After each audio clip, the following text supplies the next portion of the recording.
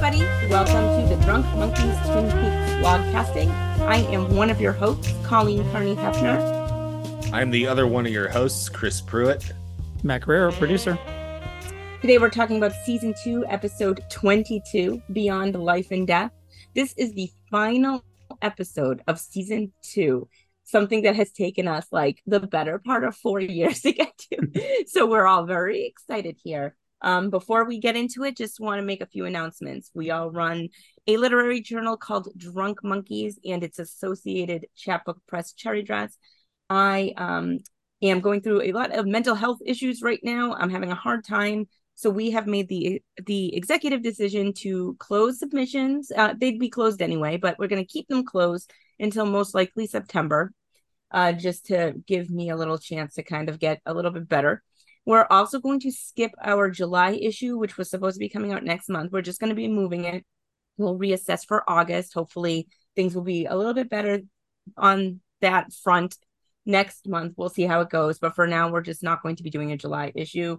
I appreciate everybody's support and their patience with me in terms of shipping Candace Kelsey's book, which the printer has been a nightmare. So it's just been a whole thing. I made a post on our social media just about how I've been struggling lately, and the feedback was all super positive. Most people are just like, live your life and get better, and we're all here. Nobody's championing at the bit for the newest Drunk Monkeys issue, so it's okay. I appreciate everybody in their patience and concern and support. So yeah, we're just going to be closed for a while, and when we reopen, I'll let you know. And if you're not patient, we don't appreciate you. As the founder of the site, I will state that. We don't appreciate you. Let us live our lives. Frankly, we love you, care. And we'll get back to you when we can. We get back to you when we get back to you. And life is hard. If you're mad about it, it's not my issue. Right. Your opinion is not my business. Anyway. Right. Anyway, but moving on from that, we are a spoiler light podcast. You should know that by now. We're not going to talk too much about future episodes, though it is getting harder and harder not to. Right.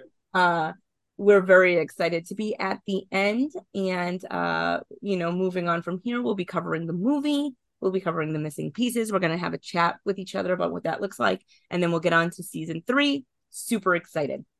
So anyway, let's just jump in. The last episode, and if you recall correctly, the episode before this was not much of a winner in our opinion. A lot of sort of weird choices and time wasters. So let's see how that develops into this season 2 finale, which for a long time was the series finale. Yeah. Most of our lives. Yeah, for most 5 years, right? Yeah, a better percentage of our lives. We lived without a season 3 of Twin Peaks. It's very interesting. So,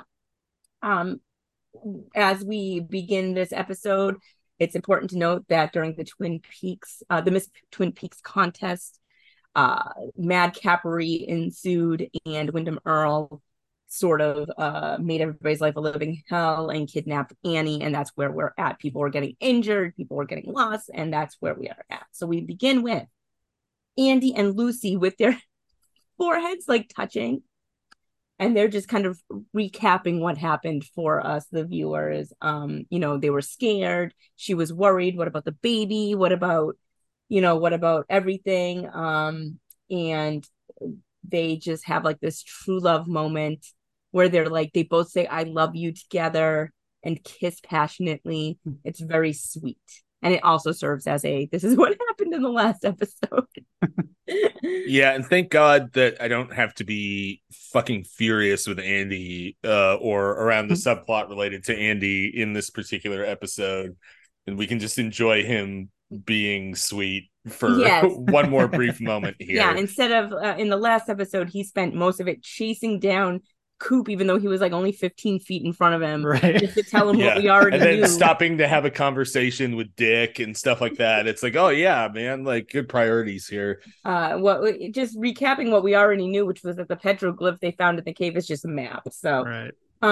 More on that in a moment. Yeah, we cut from them and their little moment together to Coop staring at said map horridly, like he's just horrified and just staring at it, trying to kind of come up with what is happening in this map. Fire, walk with me, he says. We're at the sheriff's department, obviously. From there, Pete bashes in. I don't think there's much to say about him looking at the map. He's just trying to figure stuff out. But Pete bashes in and he's like, Grand Theft Auto, the log lady stole my truck. And there were 12 rainbow trout in the back. He's like so mad. It's like people are missing Pete, but okay. Yeah. And God, ahead, this fucking sucks so bad. Like, and like, I know we started this whole thing like, oh yeah, finally we're gonna get a good episode here, and for the most part it is, but the way this opens sucks. Like, because so they're staring at this map like this is how we're finally gonna get to the Black Lodge, and then Pete's like, the log lady stole my truck and there's 12 fish in it. And fucking Truman, of all people, goes, 12 fish? What about 12 trees? What about this one fucking set of 12 trees in the forest that we knew about, regardless of this map? And it's like, my God, that's it. That's the entrance. Because Pete's truck had 12 fish in it. So this whole fucking thing about hunting people down for it's a map, we didn't need the map. For some reason, we just needed to know how many fish were in Pete's truck. It's absolutely fucked. I hate this so much. Like it is so stupid. And they're like, ghost wood, the woods with ghosts. And it very much reminded me, I don't know how familiar you guys are with 30 Rock, but there's this one episode where Tracy is like, he gets all this he has all this like Benihana money that he has to spend before like the night is over. It's the Leap Day episode, I believe, which is one of the best ones.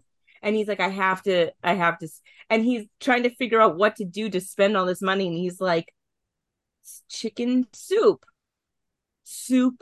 kitchen, but then he keeps going and the guy's like, no, go back, because it's like in the end it's like soup kitchen for the homeless, like let's have them eat the Benihana, right? But he's doing that like kind of association, but he keeps going and the guy's like, no, you went too far. And that's what this reminded me of. Soup kitchen. I'm like, oh my God, what is happening? This is so stupid. And of course they're like, that wasn't the log lady, you dumb shit. Right. Why would she steal your shit? That was Wyndham Earl in a wig, you dumb asshole. It also kind of shows Cooper rubbing off on Truman. Like, this is such a Coop moment. It's not a Truman thing. Well, that's just it. It's like Truman, like, all of a sudden knows cosmically that because there are 12 like sycamores, there are 12 sycamore trees in this bizarre like little grotto in the spooky woods. It's like, really, this didn't occur to you before? Like, but because there were fish in the truck, now I know. It's like an even dumber version of that whole like, oh, you mean that cave that everybody knows about with the mysterious petroglyphs in it? Like, holy shit. You do a lot of that this season. Oh, you mean the Miss Twin Peaks pageant you won when you were a teenager? Yeah, and that is the most important event in the town, and we've all been talking about it forever, except it's never come up once up until this point. Also adding to that is Hawk, who's like, that's where I found Laura's missing diary pages and a bloody towel.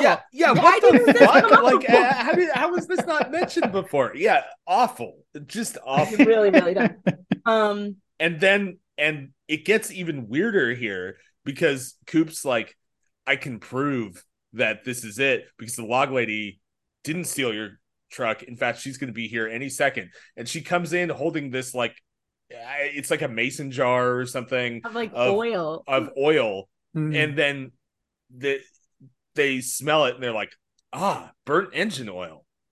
So that's it.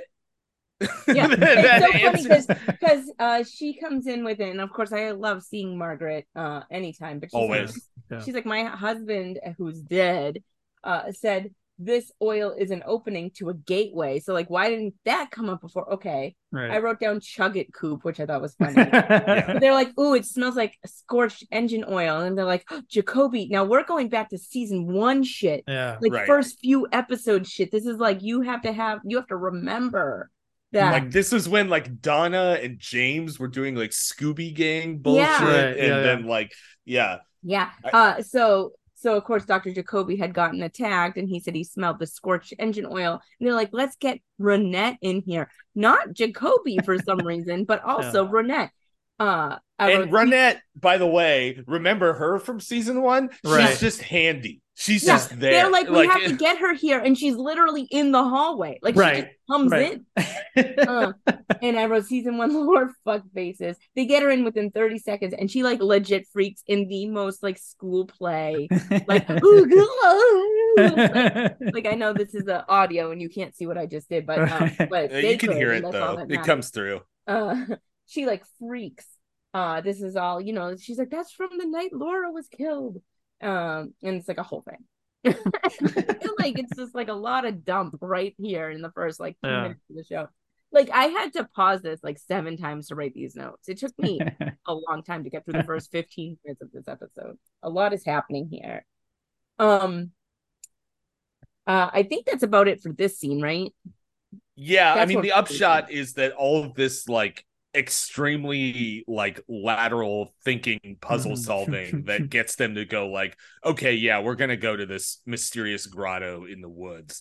Yeah, like no shit, you're looking for a mystic gateway in the woods. Like I don't know, it's a lot of, and we talked about this off mic, but there's, despite what's good about this episode, there's still a lot of like detritus from the stuff that sucked about this season. That there seems to be some desire to tie off a lot of that, and it feels like they're throwing a lot at the wall in the first few minutes here, so they can get on to the extremely weird shit that David Lynch actually wants to do with the remainder of this episode. So that feels like what we're running up against here.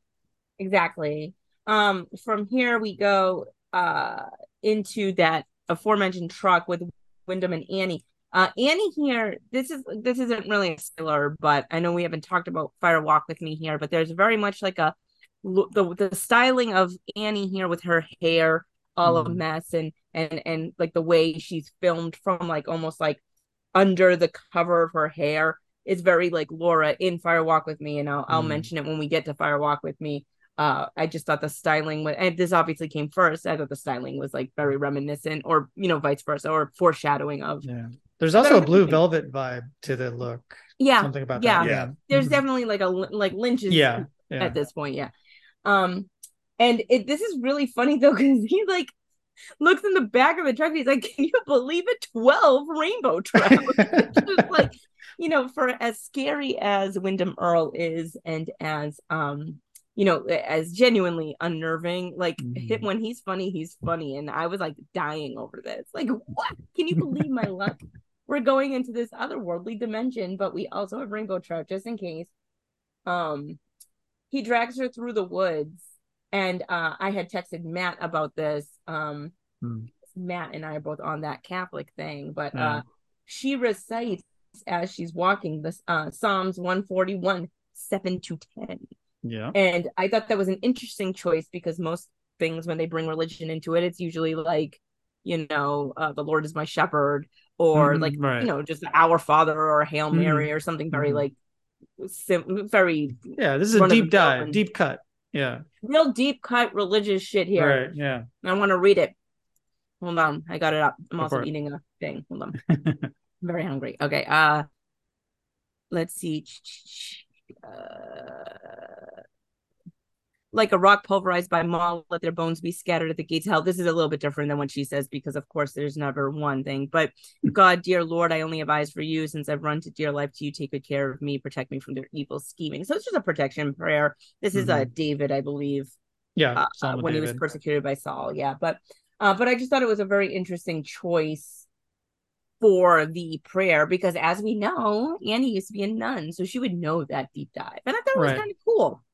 Yeah, I thought so too. And not to jump into producer's corner or anything right away, but go ahead. But first of all, I mean, it is interesting that a Catholic nun is reciting the King James version, but I guess that's just kind of the most culturally known and beautiful language. The one I just read was not King James. Yeah, it's a beautiful version.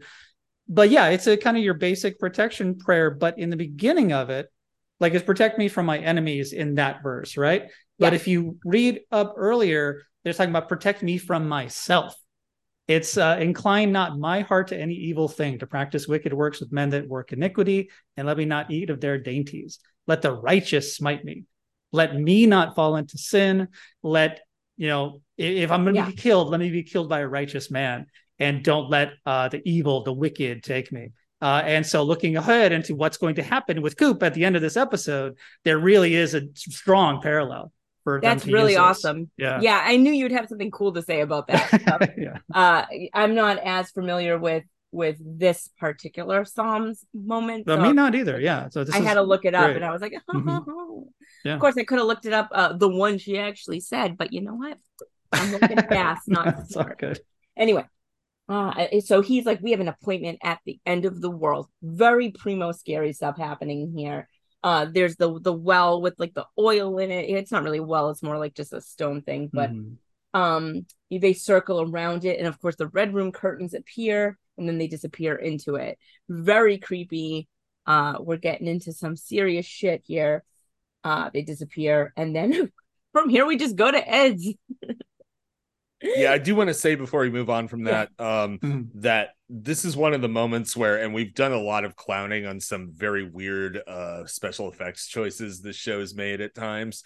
But this is one of the moments where it really works, even though it's very like lo-fi and stuff. Right. The sort of like the curtain appearing and overlaid and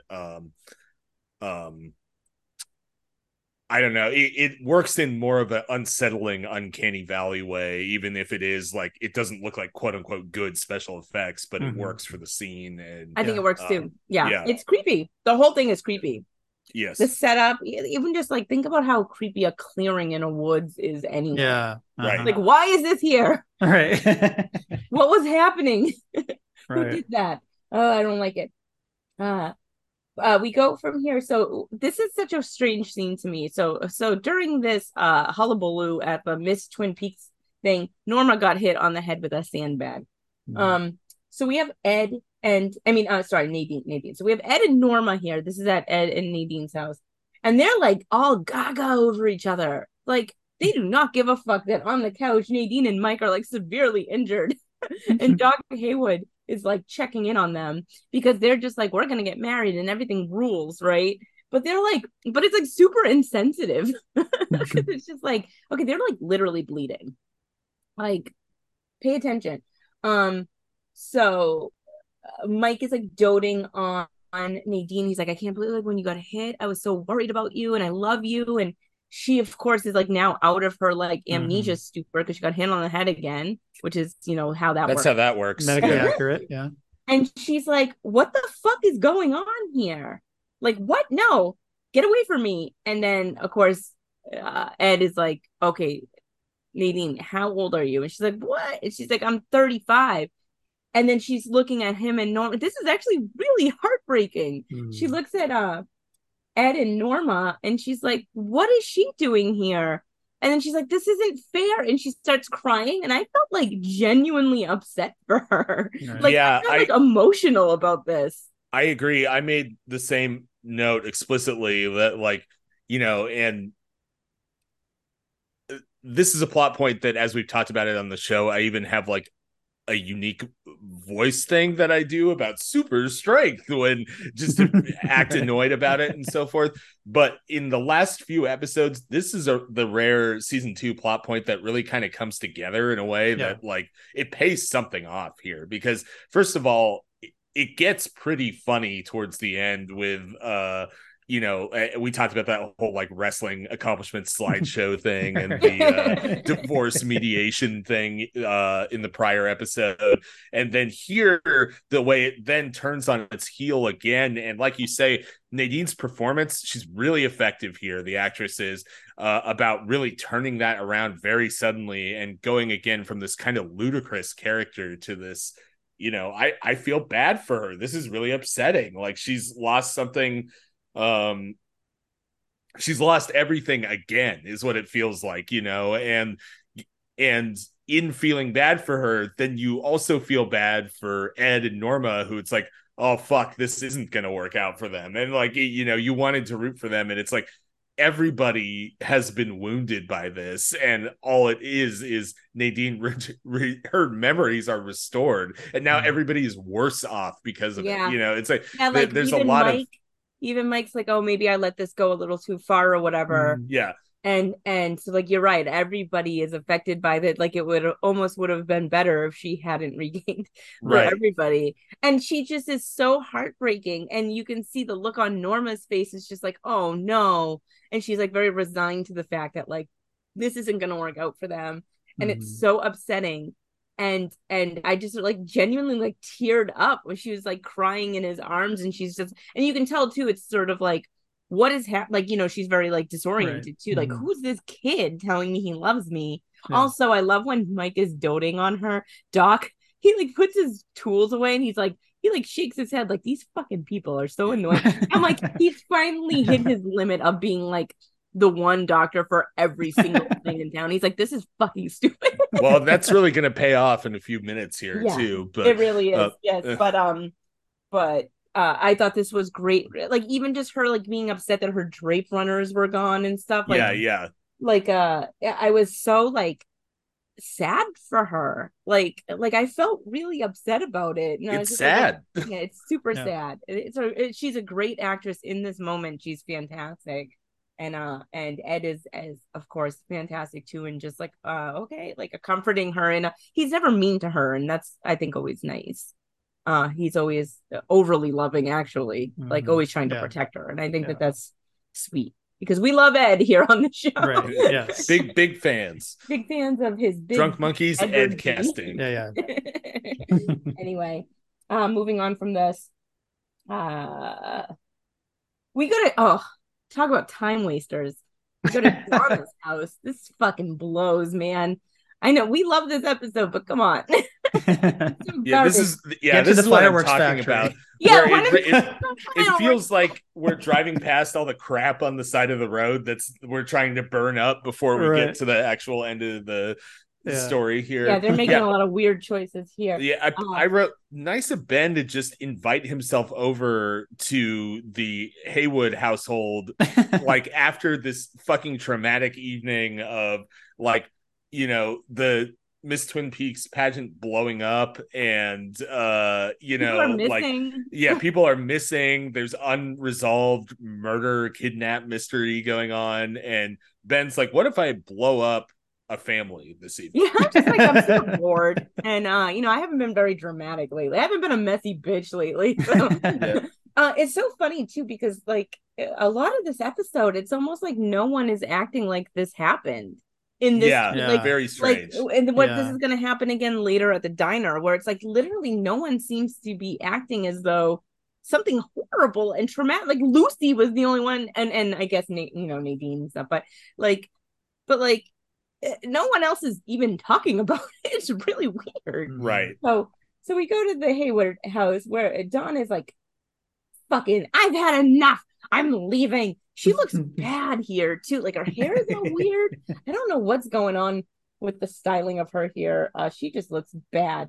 But I said, was there not an explosion or whatever? Like, what is happening here? She already has a packed suitcase. Yeah. So Ben's here, and he's like, I want to talk about everything.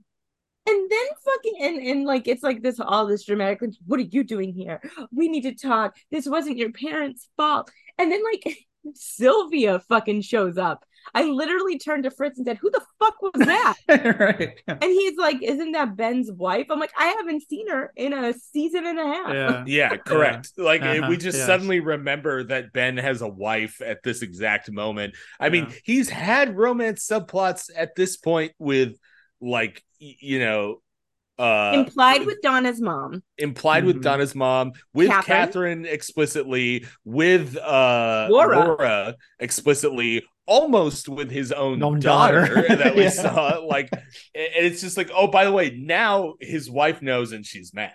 Right. How could you come here and yell at these nice people or whatever? And you're like, who are you? It was so funny. So then you get this he's trying to say like, I'm your dad, like I'm your biological dad, and she's like, no, and Doc's like, fuck you, and they start fighting, and he like punches Ben, who like hits his head off like the fireplace or whatever. I kind of missed what it was while I was it's very good old man punching. He like stumbles over him and hits him, and then Ben flings into the fireplace corner. And that actually happened to my cousin. Oh, And nice. he has a dent to this day Oh my right God. here. That's He was fucked on up. one of those sit and spins and he fell off of it and hit the fireplace. And then I wouldn't let Aiden have a sit and spin when he was little. I was like, you're gonna get hurt. Anywho, but it's also There's like a toy name that's been ruined forever. sit and spin, right?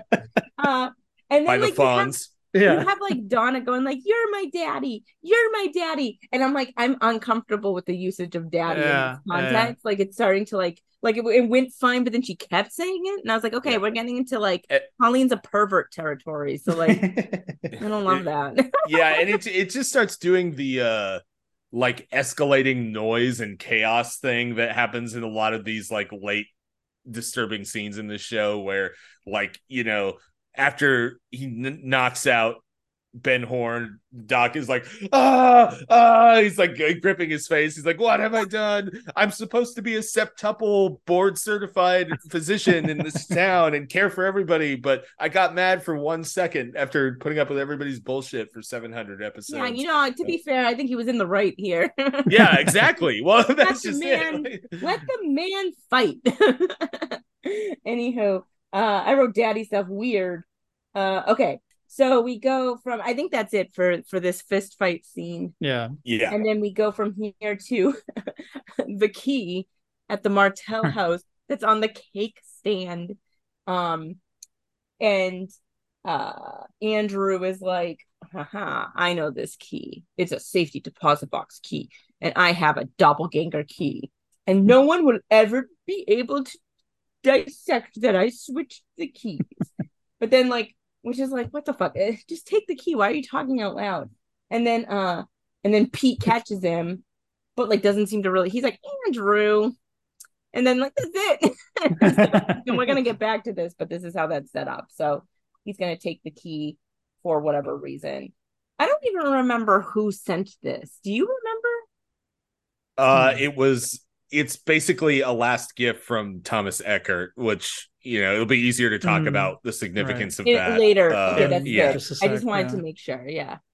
Okay, so from here we go to Coop and Harry in the woods, and they're going to this sycamore tree grove, and they're like, they're sneaking up to it, and it's super creepy. And Coop is like, I have to go in alone, and Harry's like, okay.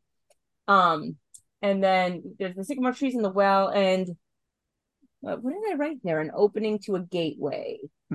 So Harry watches as Coop does this whole thing, and the same sort of thing happens with that happened with Annie and Wyndham, where like the red room curtains appear and Coop kind of disappears in that. And I wrote, and we're back.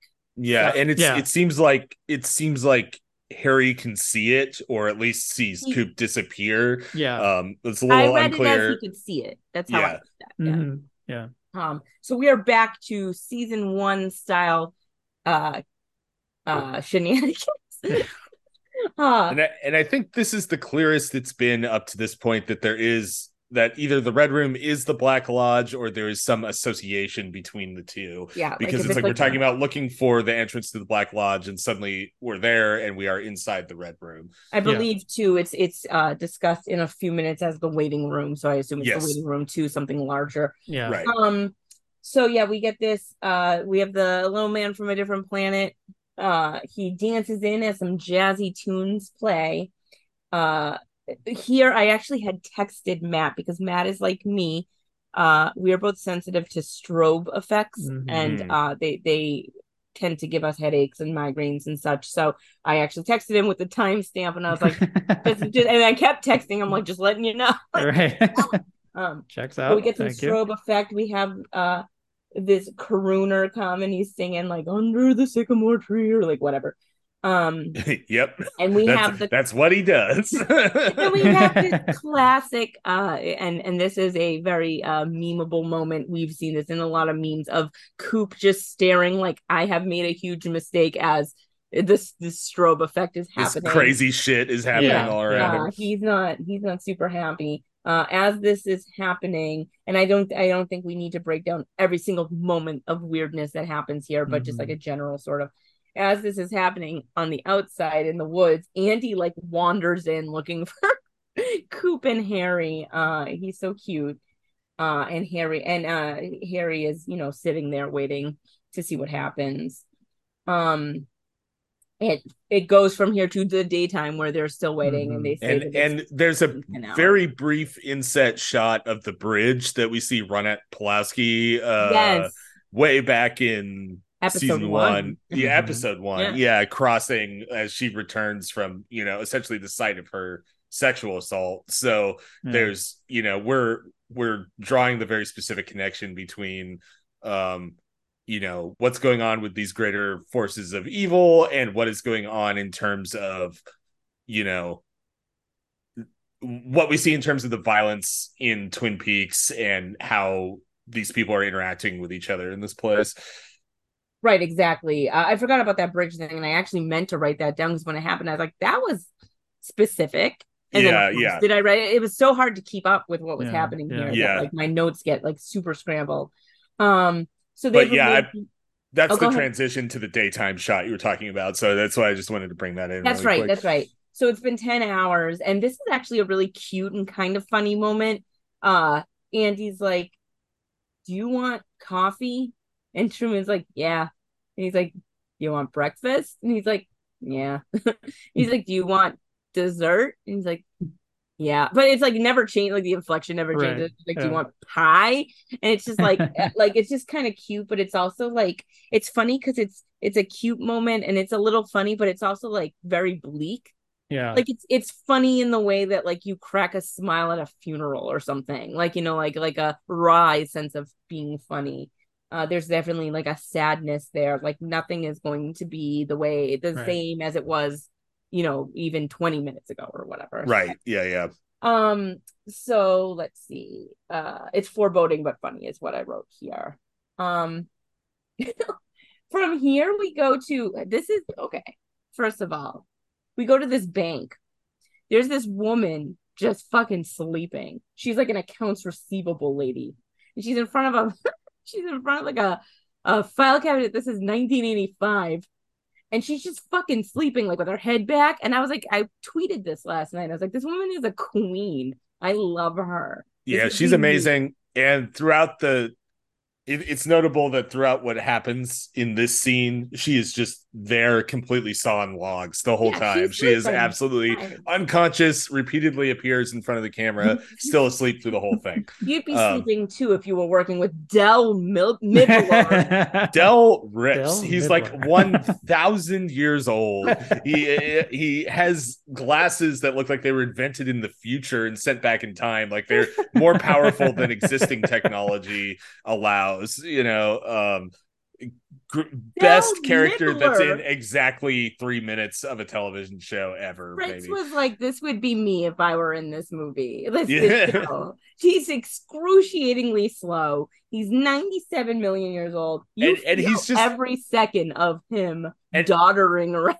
And just so we don't have to keep bringing it back up, but you need to understand this as part of like what's so great about him is like absolutely all the baffling shit that is about to happen over the next like 3 to 5 minutes of the show, he is reacting to it like a million-year-old guy who works at the bank would react to it. He's confused. He doesn't know which thing to do first. He's walking back and forth kind of aimlessly, and it slows the whole scene down. It's very, very funny. I considered changing my Twitter handle to Del Mibler just to be funny, or like Blue Sky or whatever. So anyway, so Audrey walks in and she's looking good. I enjoy the way she looks here. And she's just like, what's up, bitch? Call the paper.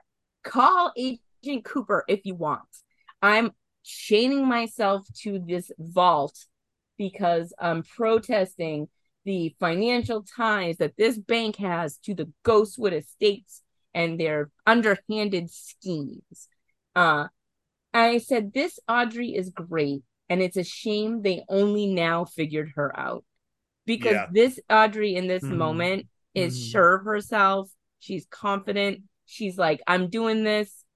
She looks good doing it. And it took 2 full seasons and the last episode to really get and I've had a lot of issues with Audrey. I know Audrey's a fan favorite. I cannot understand why, beyond she's very good to look at. I think that's it. That you got it in Yeah, one. I mean, That's that's it. I mean, the whole story. I mean, yeah. to maybe furnish a little more credit than is deserved here, I think Audrey didn't have herself figured out until this point, you know, and that's part of her whole deal.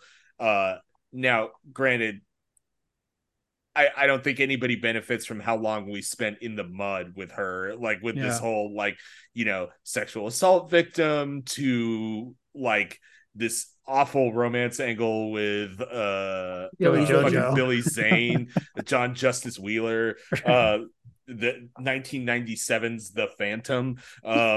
He's it's like, yeah. So I fully agree with what you're saying. Glad that one landed so well for everybody. Ben had to leave. He just walked away. He's gone. He's done. He's No like, I give producer up. show This now. is the peak of the podcast. It's all been building to this moment. Sorry about that. The Phantom really got me. I don't know if you guys have been talking about it. I had to step off to not spit water I said, Matt on just my. walked away. I had to. Thank you for that, Chris. Really quality film. I recommend it to anybody. We should have a watch party. Let's like when oh I my get god, that sounds great. We should do a bonus. When I come back from Mass, let's get together and we'll watch right. it. We should do a bonus episode food. about the Phantom. I think we should do a bonus pod about it. Yeah. Anyway, like, yeah, it took too long to get here with Audrey, and you know, it in some ways that might be the point, but you know, as you say, it's like this should have been happening earlier. It would have been a lot more fun. I think so too. So as this is happening, Andrew and Pete come in. I wrote Del has a crazy voice. Like his voice is so cool. I wrote this is excruciating. So they want to use the key to get into the safety deposit box, of course. And there's this very cool moment where like Audrey's just there and Del's like, you know, okay, you can do it, but this woman is right here. And Andrew's like, that's fine. And then he says to her, I admire your verve. And I thought that was really cute. Yeah.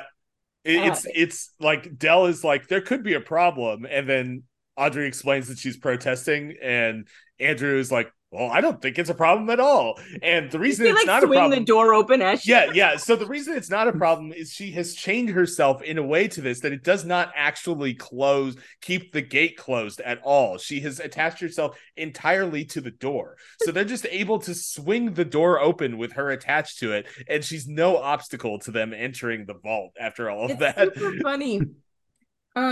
So there's some excruciatingly slow old man situations happening where they're like, let's open the thing. Let's find it first. Takes forever. And here's the payoff here. They open it and there's a bomb and the bank explodes, supposedly killing everyone inside. Right.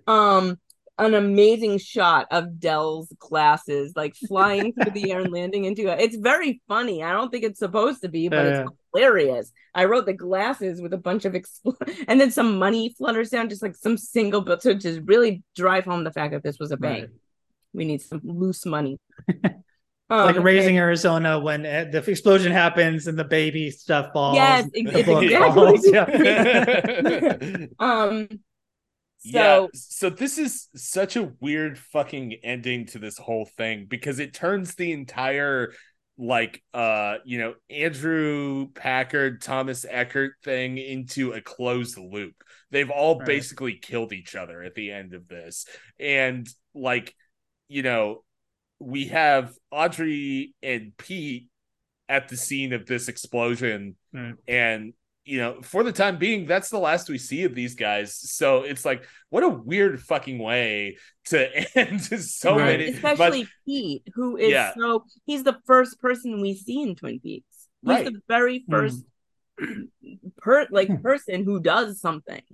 Right. You know what I mean? And he's just like, I'll fucking accompany this corrupt old guy to the bank to discover who knows what fucked up thing here. It's like, it's very strange. It's strange. And honestly, it's not a spoiler in the context of season 2 to say that's it. Yeah. That's it. Yeah. Just like with Ben earlier getting punched and hit in the head. That's it. We're not going to discover anything more about any of these people for 25 years. Yeah. So, and I don't think it's a spoiler to say with Pete, not at all, because the actor who played Pete died in between the two seasons. So, was killed. Anyway, so that's that. So, my note here said the old lady, because I wanted, did she survive? The sleeping lady. Anyway, now we go to this insane scene where we're at the diner, and we got Mr. and Mrs. Briggs. We got the Colonel and Mrs. Briggs, like straight up canoodling in a way we have not seen before. Then we also have this Bobby. This whole disappearing into the other realm and coming back a completely fucked up guy has really done wonders for rekindling their the major sexual relationship with his wife. He's I would with the major. Yeah. And then we also have like Bobby and Shelly canoodling like over here. So it's like a family canoodle. It's super weird too, because Bobby is like turned around noticing his parents canoodling, and he's like, now what if I'm canoodling with my girlfriend? It's like, well, that's kind of weird. And then like the fucking like barely named other waitress at Norma's, Heidi, comes giggling waitress from the yeah. very beginning of the show. Yeah. And they're like, are you late because you were fucking boning? And then she's like, and it's like everybody is boning in Twin Peaks now. It's great. And it's like that's what happens when you're in a Miss Twin Peaks contest that gets like murderously like taken over. I guess no one mentions it and everyone makes out heavily after, right? Yeah, so, very strange. I think they got Heidi for season 3 as well, which is like really funny. I'm really pretty sure they did. There's something about her that I have to look into, but I remember there being like a holy shit, like of all people. And like she just came back after, like, was she fucking her boyfriend for 2 straight seasons? Yeah. What's happening here? Yeah, I mean, that good for her, honestly, if that's what's going on. The also very weird comment by Bobby here. He's like, I thought you Germans were always supposed to be on time. What the hell is that? Is that a thing? I've never heard that in my life. No, it is a thing, actually. It is a thing? Because there was one of those things that the Nazis made everything very regimented and run on time. So there actually was a kind of black humor saying for a long time that at least Hitler made the trains run on time. That's what that refers to. Oh, I see. Just a light Holocaust. Just a light Holocaust reference, right? Yeah. I was gonna say that didn't. I know Fritz's family wasn't involved in the Nazi side of things, but it definitely didn't rub off on him because the hitman has no sense of time management. Right. Yeah. Well, that's how you know he's not a Nazi. Yeah, right. Exactly. Yeah. Nightmare about. He was one of the nice, lazy Germans. There's also a really good cutaway here where Bobby and Shelly are talking about like, oh, Bobby's like, we should get married, and Shelly's like, I still have Leo's ring on. Why? Yeah. First of all, why? Second of all, okay, she's talking about I'm still technically legally married to Leo. We don't know really what's going on with him. Fine. And Bobby goes, oh, Leo's probably having the time of his life out there in the woods. And then you get this flash cutaway to Leo still tied up in the spider trap like Rube Goldberg device, and then immediately cuts back away, and that's it. That's the last you ever see of Leo in the entire series. Again, not a spoiler to say he does not show up in season 3. So he's not. Yeah, he's done. I can't remember if he's in the movie or not off the top of my head. But the movie's a prequel though, so it doesn't even matter. Right. Yeah, exactly. Even if he is, that's it. So some say Leo is still in the spider trap to this day. It's so funny. Yeah, like I don't understand that I'm still wearing his ring because she really physically is, and it's like I get saying that like, oh, I'm still married, right? But she really is physically wearing the ring. Yeah. Don't wear that. But like what?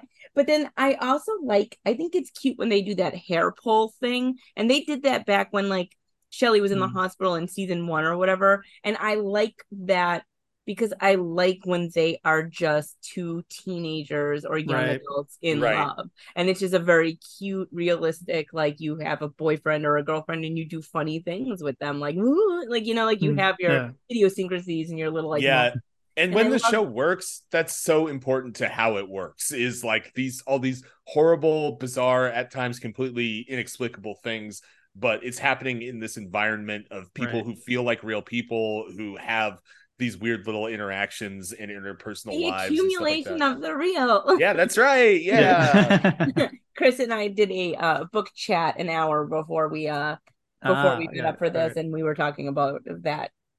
Anyway, that's what I'm referencing.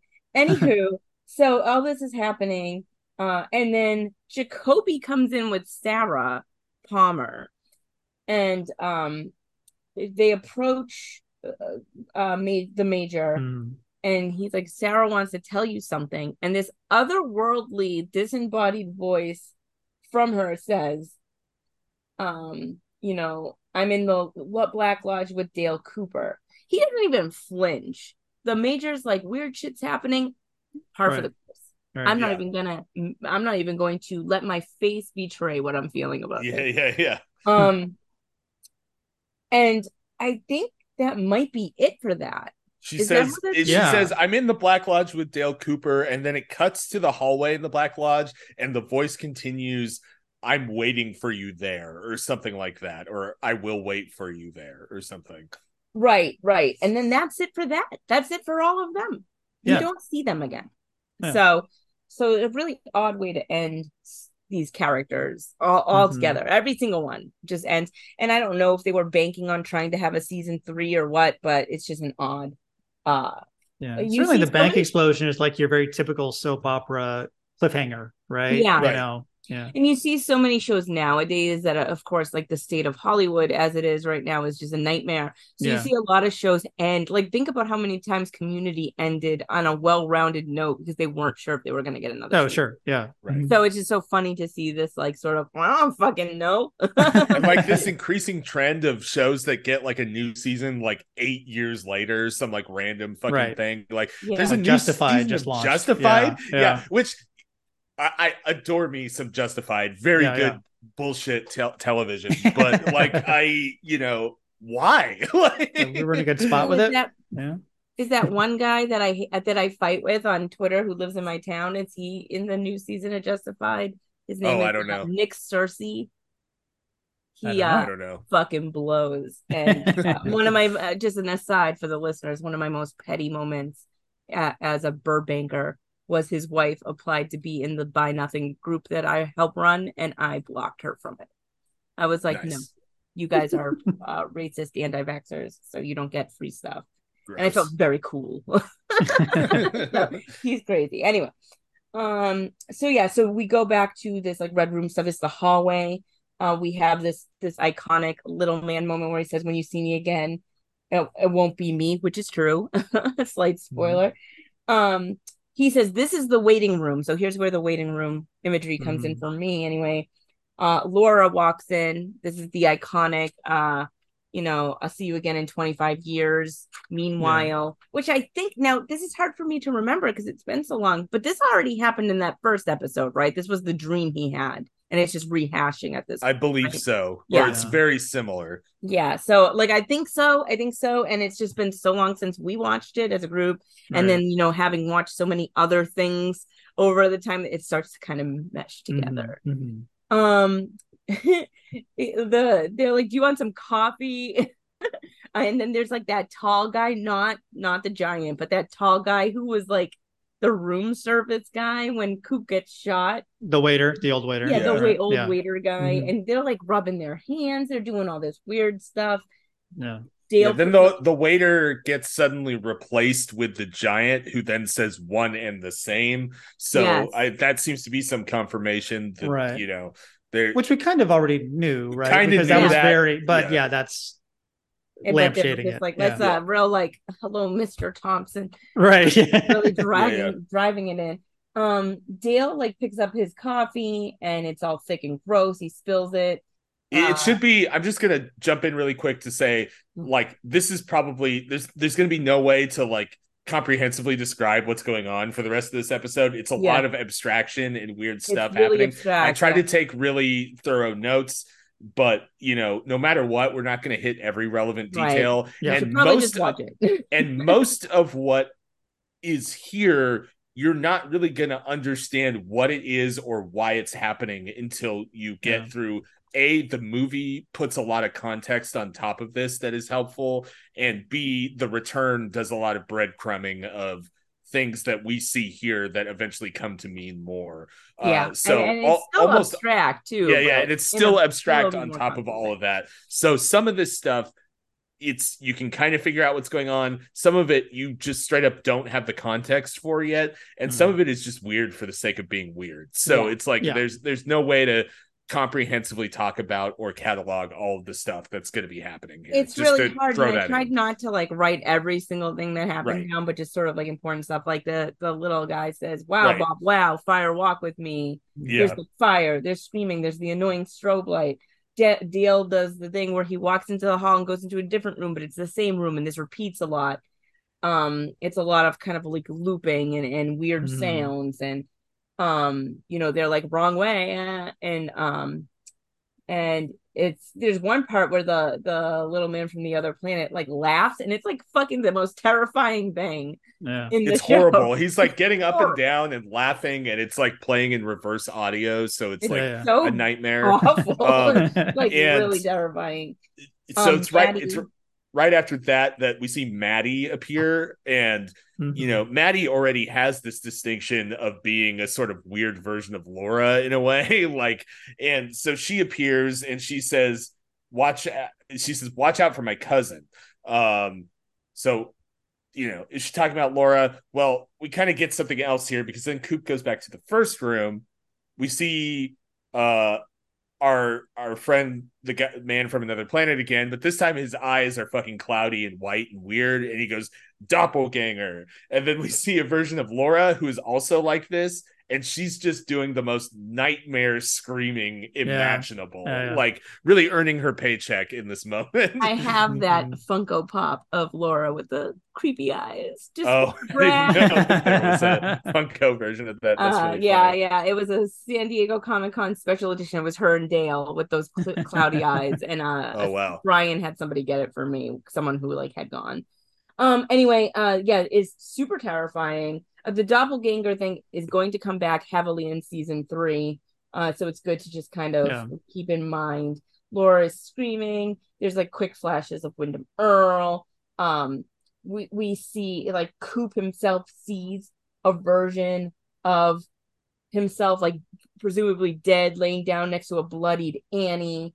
Um, Who at first is who's first is Carolyn. So there's a lot of swapping back and forth between Annie and Carolyn in this scene. I saw the face of the man who killed me, and then like then it's like, well, who's like, it's Annie, but she's like, who's Annie? I'm Carolyn, and then like swap. It's very confusing and crazy. Um, more scream horror, Laura screaming, more Wyndham.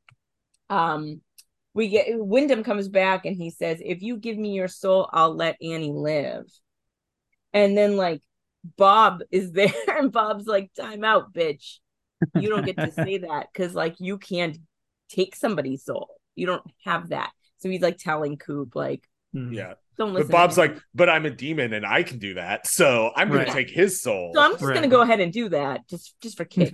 And like Wyndham's head catches on fire, which is like super goofy looking. It's I assume it's supposed to be creepy, but like to me it looks very, very funny. So there's something going on here with, like, not to blow past like kind of what's the big important plot implication here, is that like Wyndham Earl this whole time, and his pushing the entire cast towards this, we're entering the Black Lodge, we're stepping into this supernatural stuff. He clearly was possessed of this idea that he would have the ability to master that he would enter this place and it would make him more powerful. It would make him able to like expand his abilities or his ability to wreak havoc on Coop's life or whatever. And he just walks into this realm and like Bob's like, you can't do shit, I'm in charge here. And like ultimately, so like even though it gets kind of blown past pretty quickly in like this huge series of abstract events, what seems to be important here is that like this whole time Earl is kind of a side story. He gets almost immediately eliminated the second he steps in here. He can't do what he came here to do. He's not able to do that. So this is really more about Coop now and him trying to survive and navigate this situation that all of these events have led him in here, following Earl being baited in here, essentially. And that will be important. It won't be clear why that's important now, but that will be important, that's where we wound up. Exactly. Yeah, I do like this, like Wyndham and your hubris. You should have stuck to goofy costumes and silly capers. You are out of your league, even though you've been preparing for this for like 40 years. Anyway, so let's see. Leland shows up, and it's like a kind of cloudy-eyed Leland, and he says, "I didn't kill anybody," which technically is true. Not this Leland didn't. Right. Right. It's got the it's got the energy of that old like 2020-ish meme format of evil Leland to be like, I didn't kill anybody. Right.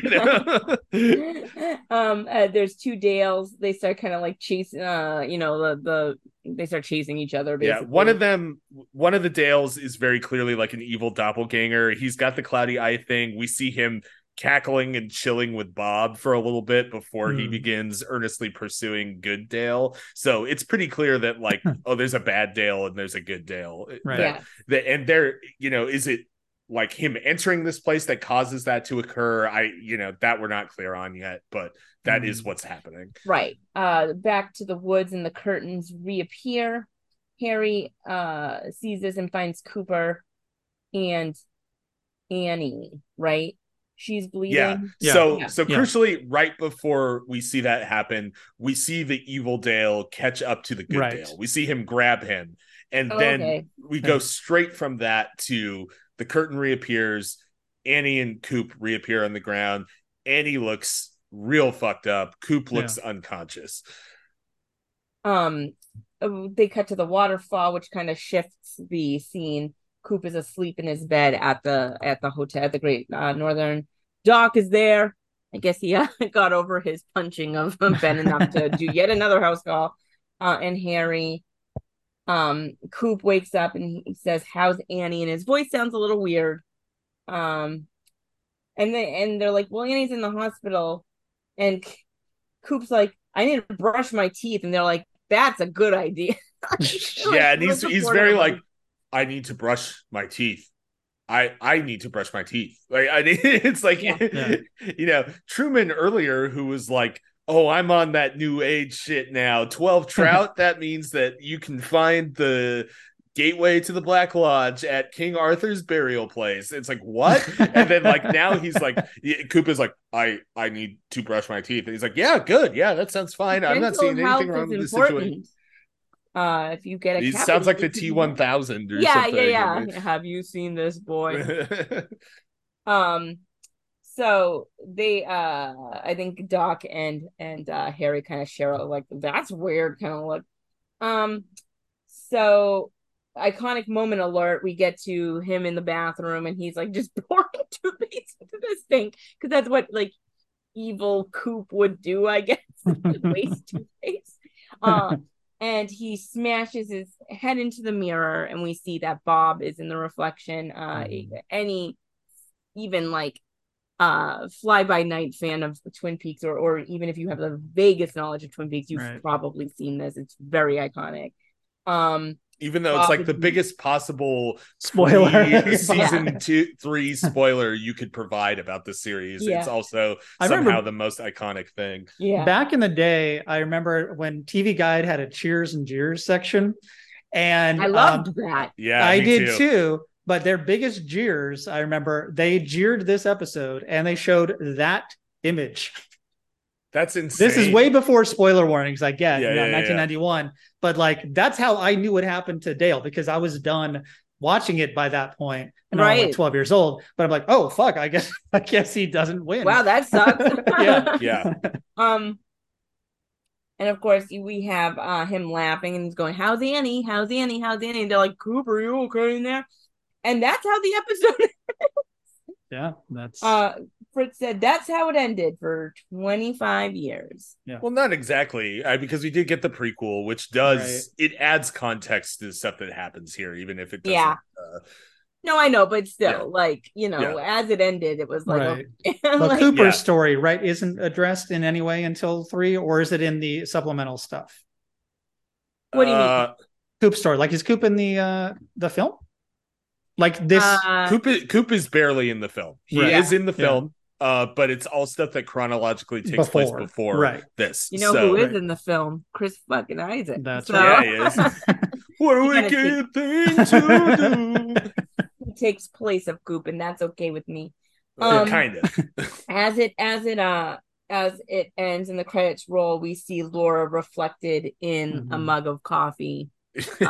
Which feels like the corniest possible way for them to go out. I had completely forgotten about that shot as they were watching it. I was like, God, this is ridiculous.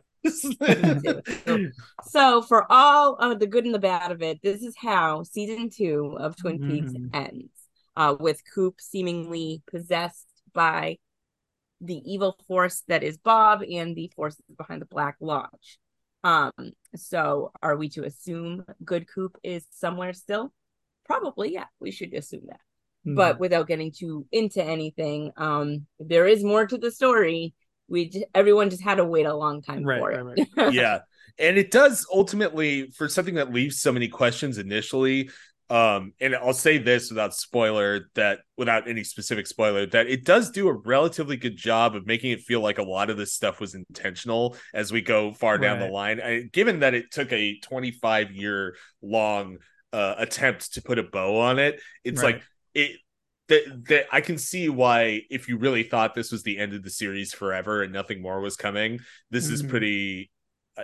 I mean, I think it's at least an interesting ending, and it sheds a different reflection on what we were doing up to this point. Like how much of this was a machination for Bob to switch places with Coop, and Coop being in the position he is.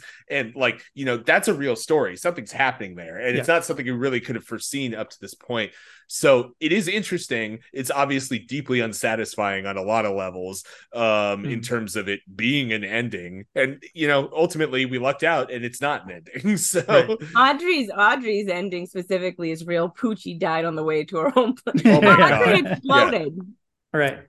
The kids were saved by Mo. I cannot wait to talk about the season 3 Audrey content, such as it is. It's frustrating, but it's also interesting. I know. I can't wait to talk about it. And you know what? It's so funny is Fritz was like, I can't fucking wait for Matt to see season 3.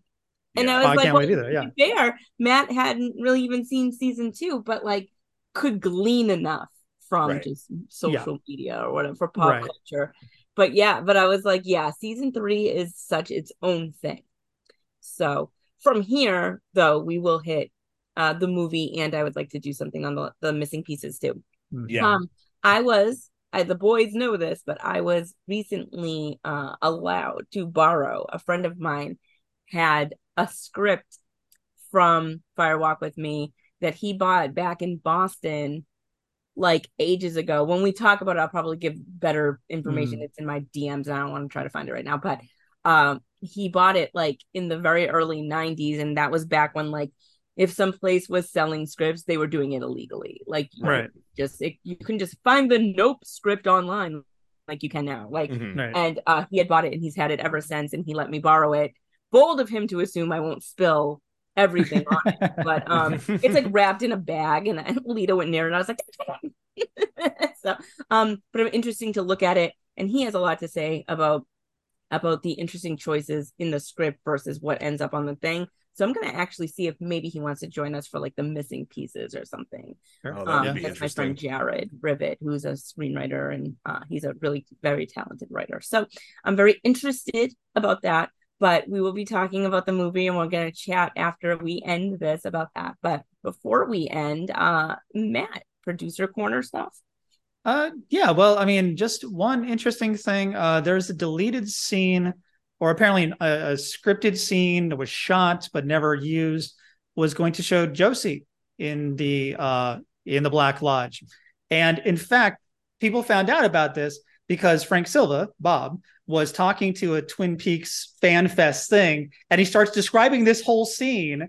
And then they're like, "What are you talking about?" And then they later I unearth, remember that yeah, that footage. I Mhm. think we can find it. I'll try to find it and post it on the Twitter. Yeah. And there were Oh my like gosh, photos what of was her the stunt scene? Do you double there. remember? So yeah, it was a whole thing. Yeah. Do you remember what the scene was supposed to be like? No, I don't have that here, so maybe we can dig a little Oh deeper yeah, for I'll that. try to But dig it yeah, up and I'll tweet about it. So I just have that. Amazing. And the only other little funny thing, our buddy, what, Del Mibler, excuse me, Del, sorry. He's Sorry, He it's Del. is it's just interesting to me that obviously he's this doddering old man, played by an actor named Ed Wright, rest in peace. He died about a year after this, or a couple years after this. But he must have started acting very old, because his first credit is in 1977 as Old Man in Hospital. Oh my God. So, and there's nothing before that. So I can't find anything else about what he did, but he was the go-to old man actor for a while. The episode of Starsky and Hutch, Cheers. Love that for Apparently. him. Yeah, so good for you, late in life. And knowing Cheers, he might actually be the character of Del Milbert in that show as well. Yeah, as that's true. Yeah. That reminds me of in high school, my chemistry teacher was like a million years old, and he was nice enough. He was fine. But one day he was like really upset. And he was like, "I'm really sorry to be so upset in class, but my dad is like very ill." And we were all like, "Your dad? How old is your dad? You're like 90." Like it was like so weird. Like the whole class was just like what? Right. Oh God. Whatever. Anyway. Yeah. All right. Well, then that's it. We have finally, it took 1.5 million years, but it felt like 25 years. But we are finally through with season 2. And when we are back, we will be discussing Fire Walk with Me. So until then, I am your host, Colleen Carney Hefner. And I'm Chris Pruitt. Producer Matt. Thank you so much. Bye. Bye.